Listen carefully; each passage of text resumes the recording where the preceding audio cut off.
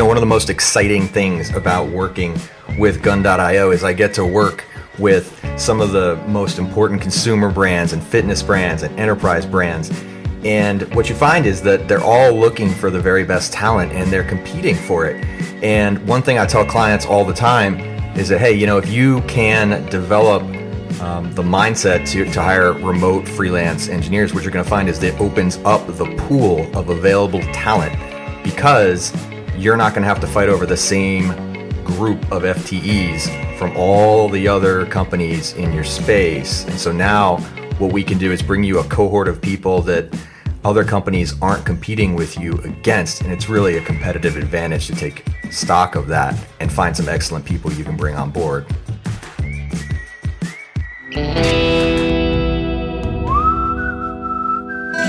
This is the Frontier Podcast, powered by Gun.io, the engineer's choice for engineering talent. If you like what you hear, rate, review, and subscribe, and follow us on Twitter at The Frontier Pod. Who is Andrew Phillips? Wow, how many ways to answer that question? I would hope, in the broadest perspective, just a really nice person. But for those who are listening and want to know a little more, my name's Andrew Phillips. As we were discussing before we just started, I have been part of, or suffered is the way I like to put it, around the software delivery life cycle in many different categories throughout my career. I've been a developer for most of my life. I still am, from an open source perspective, contribute to a bunch of projects. I've been the head of strategy, aka chief PowerPoint officer of startups working in this space. I've been an infra engineer, aka head of duct tape, trying to herd all the cats, which is always fun.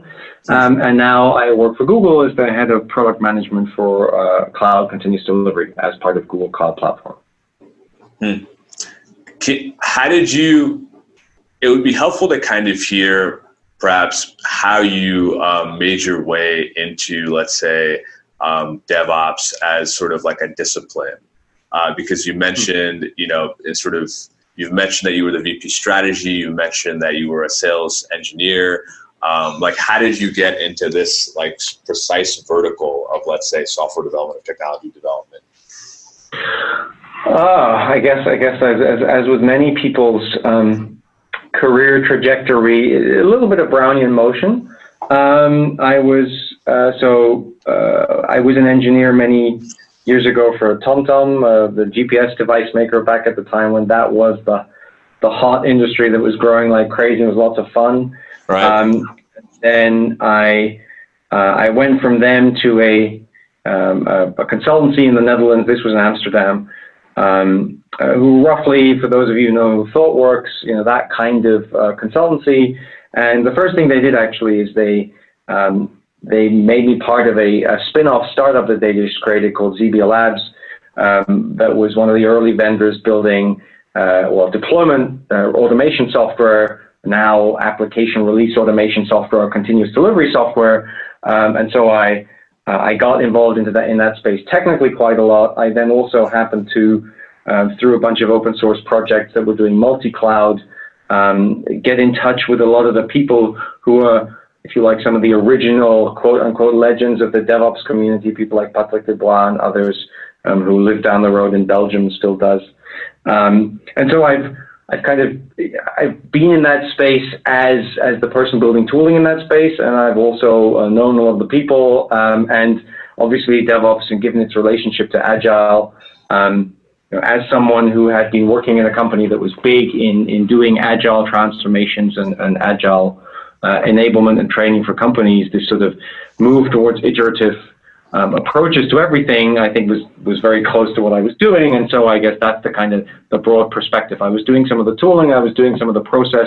I knew the people who were quote unquote inventing the culture. And I guess now I've come kind of full circle to be at a company like Google that arguably has been doing this way before DevOps was even a name. Great. So you can kind of see hints of your views across the various interviews that you've done on the subject, but you seem to have, some unique thoughts, let's say, around the software development labor market as a whole.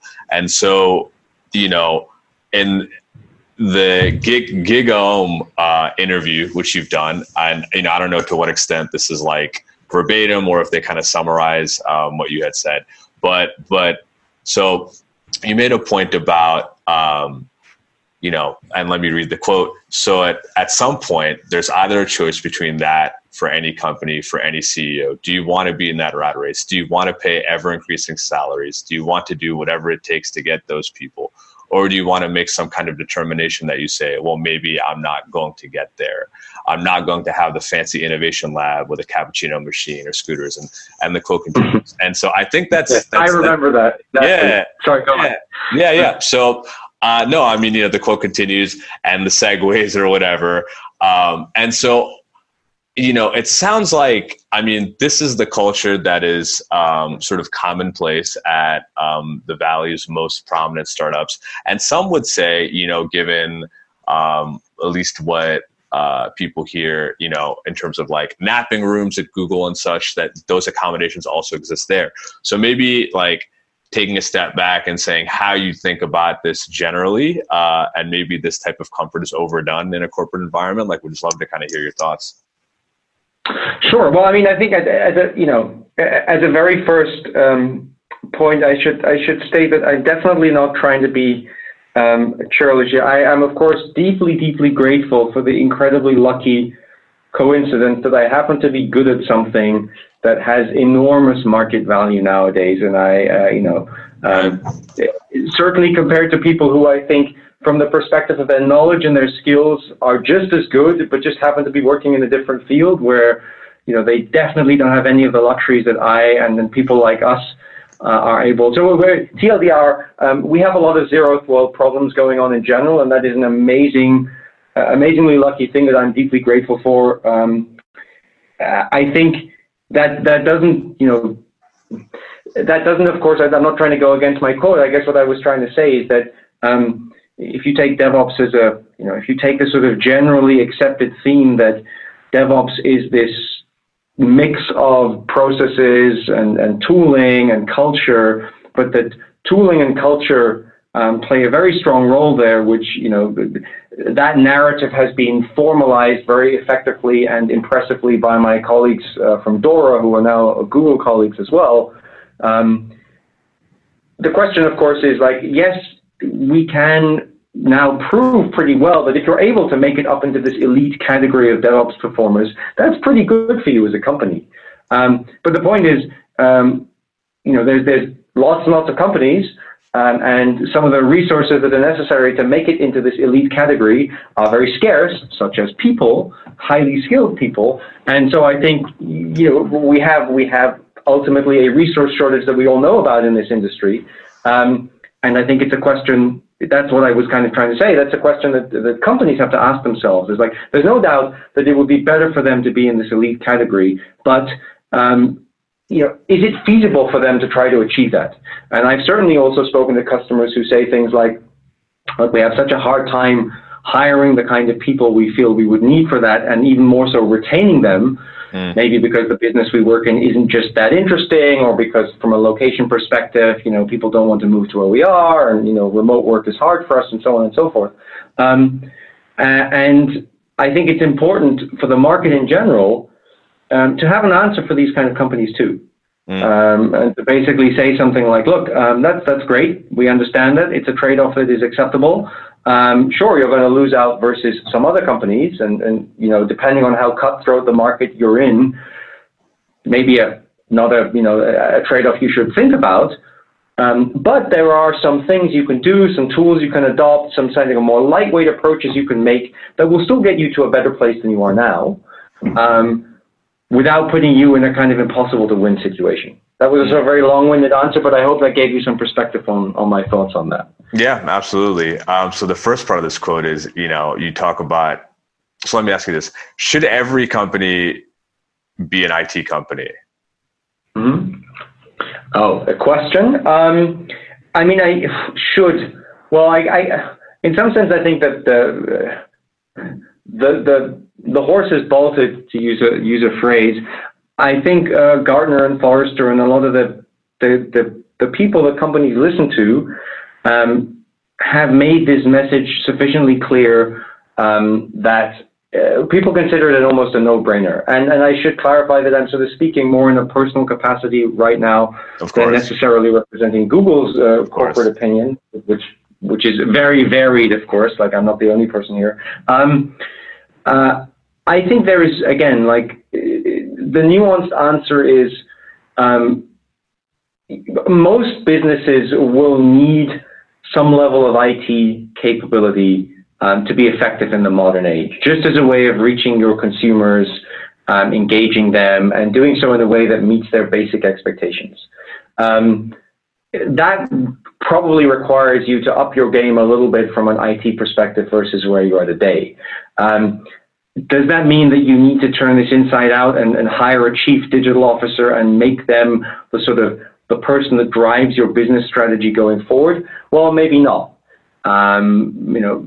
At the end of the day, we see a lot of successful companies, and arguably you could potentially say that most of the winners of many of the winners of the .com era found a way to take a known, recognized personal need and to use IT effectively to deliver that.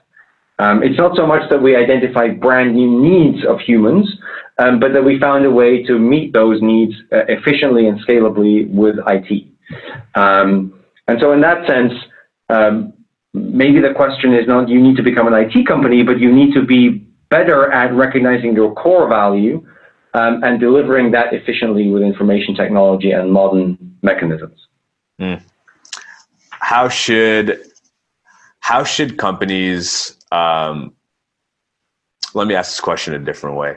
So is being an IT company, does that necessarily have to include having an elite level of, let's say, DevOps talent and, strong DevOps practices? Like, at what stage at a company's life cycle should a company be thinking about these things? Oh, okay. So, I mean, the last part of the question makes it interesting and challenging. Like, what stage of a company's life cycle should you be thinking about these? I'm curious to what extent there's actually a strong correlation between part of the company's life cycle, in the sense that, whether you're a growing company or a declining company or a stagnating company or a company that hasn't got started yet, IT will play a role in whatever part of the life cycle you're in. Whether you need to be investing right now in making your IT DevOps elite or not, I think is partially also a question of how well you're doing right now with your IT as a whole, and what your competitive ecosystem and competitive landscape looks like. Sure, if you're if you're hypothetically a retailer in a very competitive market, and your market share is being eaten into by a competitor that's launching new mobile apps every 5 minutes and QR code payments and whatever. Probably that's something that, from a competitive perspective, you need to draw level with. If you're in a business where you still have a relatively strong value proposition that is somewhat differentiated, and that's doing okay, do you now need to be pouring buckets of money into revamping your IT if it's kind of good enough? Well, maybe not. I think in between those, there is a legitimate sort of general guidance, which is that IT is a fast-moving space, maybe one of the fastest-moving spaces within your company. Does that mean that the people who are working in your IT space need to have an eye on the ball? Does it mean that it is useful to have some subset of them experimenting with new things and staying sharp and understanding where there's opportunity for your company? Absolutely. Does it mean that you need to, re-platform on the latest and greatest new framework 0.0.1 that is just being released in production for your main application because some engineer has discovered this and just wants to try it out? Well, maybe not. I think one of the sort of fundamental challenges I see in this area is that because little room is left structurally for experimentation and staying fresh and trying new things out, the IT people that you have, if they're eager, which is a great thing, they will use existing, critical, important applications to try new things out.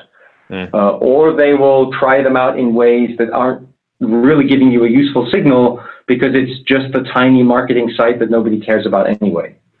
And so in some sense, what I'm really saying is that IT doesn't have a great formal structure.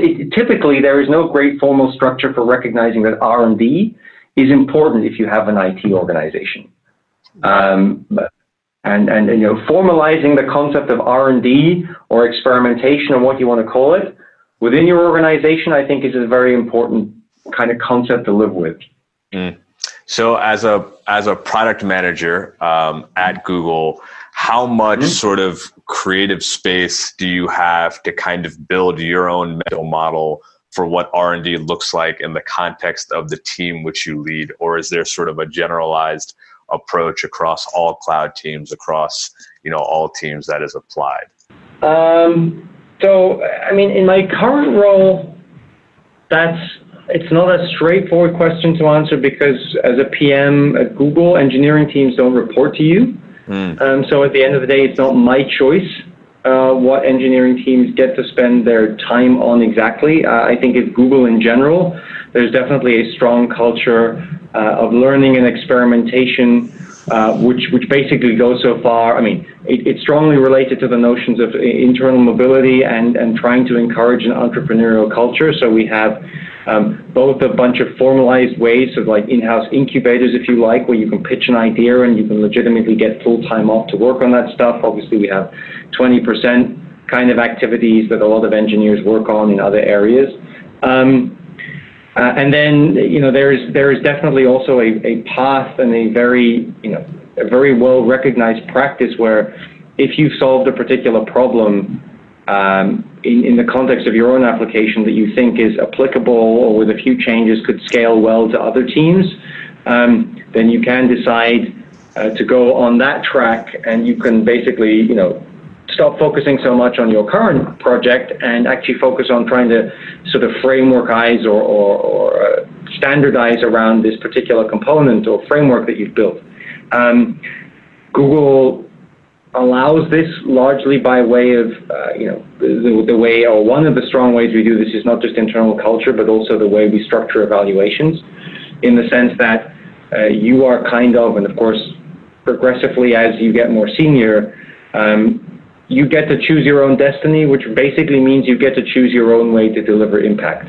So, if you can find out that, hey, I don't know, I can create 10% efficiency gains across a large number of teams if I manage to productize this framework internally and get it adopted, then more power to you if you can go and do that.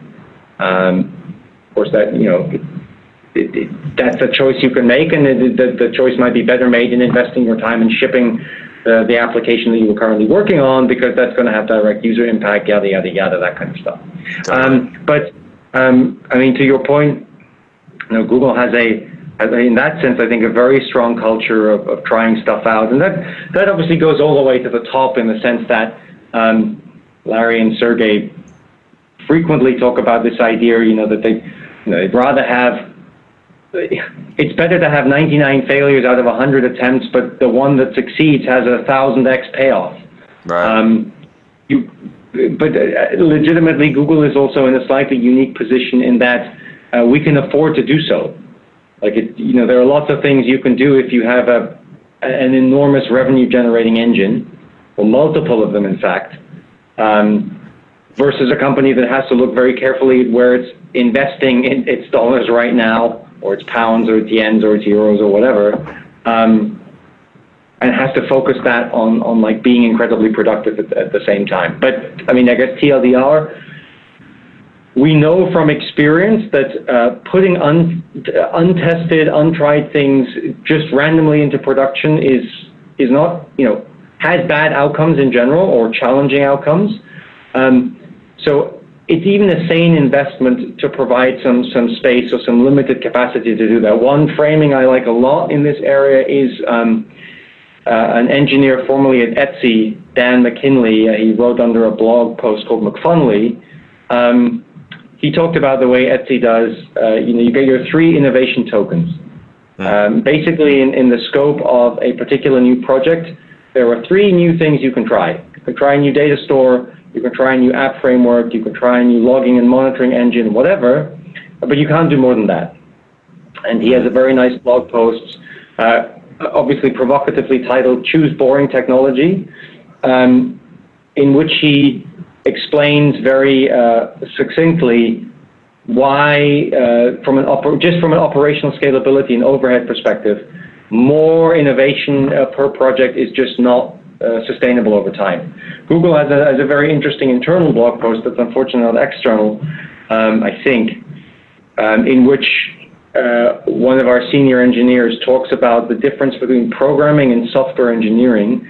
And classically, I don't know, I wouldn't say classically, but in a nice, somewhat technical phrase, I think the phrase is made that software engineering is the double integral of programming over people and time, which I guess for the non-mathematicians basically means that programming is what you as an individual can do today to get some code out the door. But once you start to have to figure out how to make code work over large numbers of people and over longer spans of time, very different skill sets and practices are required to make that work. Most people, what they learn in university or in boot camps, or they teach themselves, is programming. Right. Software engineering is something that's very hard to teach yourself because you're not in a context where you are working on, a 2 million line code base thing that somebody wrote 5 years ago in a language that you don't really know very well, using conventions that you're not entirely familiar with, et cetera, et cetera. But the reality is that is 90x% of the world's software development. And so how to make that work is in some sense the fundamental challenge of software engineering education, if you like. Right, yeah.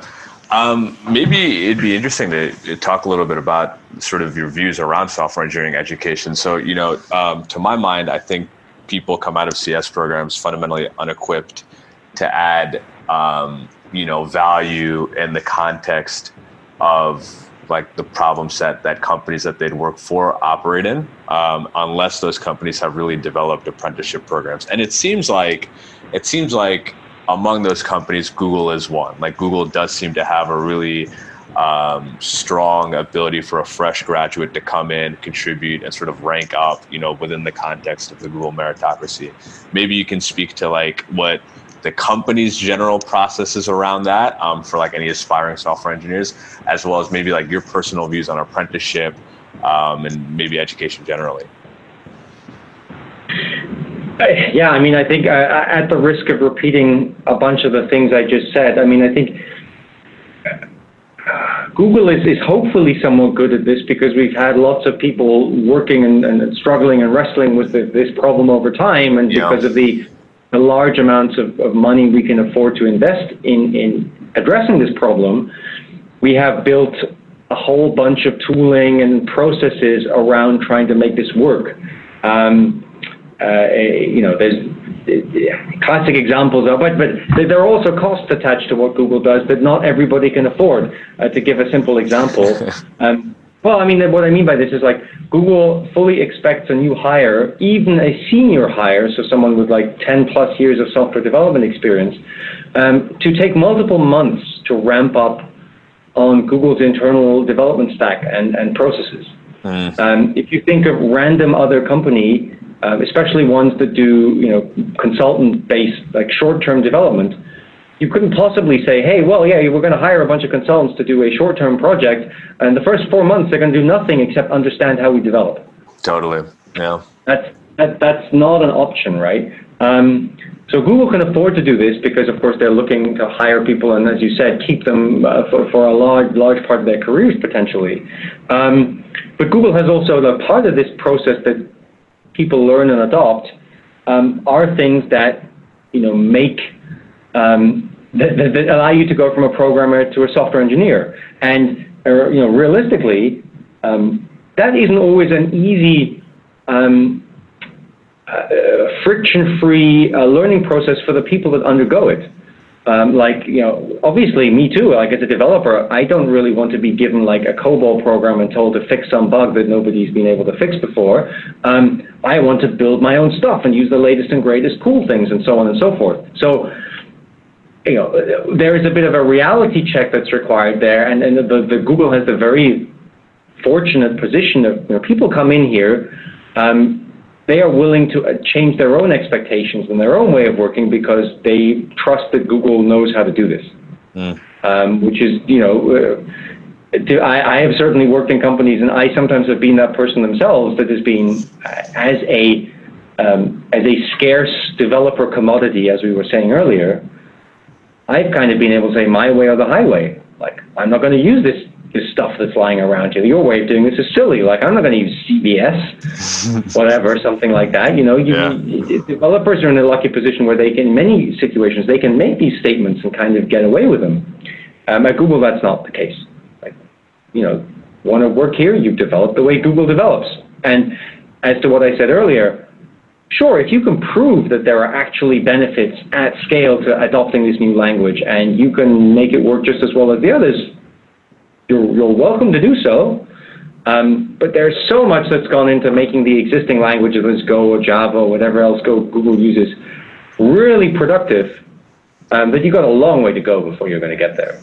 I think some concepts, is just to wrap this up a little bit. Oh, well, let me talk a little bit about education as well. I definitely think apprenticeships, work experience or experience coding in a multi-person environment on existing code where trade-offs have to be made in a business context is critical. I think, as part of education, like putting multiple people together to work on a larger project is one way of doing this. But I think the other challenge with this is, of course, is that what people also tend to experience either well or somewhat painfully when they start working as developers is that only a certain portion of your time is spent actually writing code. A whole bunch is spent of time reviewing code, and a whole bunch of time potentially is also spent understanding the business context in which you're working and why you're doing what you're doing, as well as attending mandatory trainings, et cetera, et cetera. There is, and ironically, as you get more senior as a developer, in fact, that changes. Like what we see internally is that as the seniority of developers goes up, the amount of time they spend reviewing designs, pull requests, or change lists, as they're called at Google, et cetera, goes up. So you're spending much more time influencing and mentoring other people and trying to guide them in the right direction than actually bashing out code yourself. And I think that kind of stuff is very critical to understand that it's there. I think it's not that easy to teach in a kind of classroom or even in an experimental setting. To your point, I would definitely encourage anyone that is going through an academic software development degree. I think they're great. I can say from n equals 1, I certainly benefited a lot from doing that, understanding a lot of the fundamentals of what software development is about. But don't fool yourself into thinking that you will come out of that understanding exactly how you will be working at scale in a large company. Yes, anything you can do. The nice thing about software development is that, yes, you can do an internship for a company, and there's lots of companies that do them, and some it's easier, some it's not so easy. But there's also vast free opportunities to contribute to relatively complicated and advanced projects called open source, which is something that is almost unheard of in other spaces. Like, I don't know, if you want to become a nuclear scientist or something like that, you can't just find a group of people who are doing via mail, USPS, nuclear reactor research. Like this, right? It's very true. You will learn so many of these nasty and frustrating things about waiting for reviews, how to do good reviews, how to make sure that the code you write is in line with other people's styles, basics of continuous integration and testing and validation, pair programming, but asynchronously, working over Slack with colleagues. You are able to learn so much of that in the open source community. It's it's not just a simulator. You can actually do that for a profession. If you pick the right project, you are basically, if you become good and you become a trusted committer of any one of these brand name projects, you have your CV is basically already written. Like if you have a commit bit on, say, Kubernetes or whatever, the job market's pretty wide open to you. And so, there are very few areas where you without having to pass the rigors of, say, academic peer review, you can prove yourself out in a setting that is both beneficial for you and is effectively, you're building the most effective part of your CV off the bat from home in your spare time. That's a compelling place to end. Thank you. Yeah. Thank you so much, Andrew. Appreciate your time today. Great. Thanks for listening to the Frontier Podcast, produced by Gun.io. We're the only freelancing platform where engineers actually go to hire other engineers. If you enjoyed the show and want to learn more about how to hire or freelance with us, head over to gun.io/podcast to get in touch, and we'll pay for your first 10 hours with a kick-ass engineer.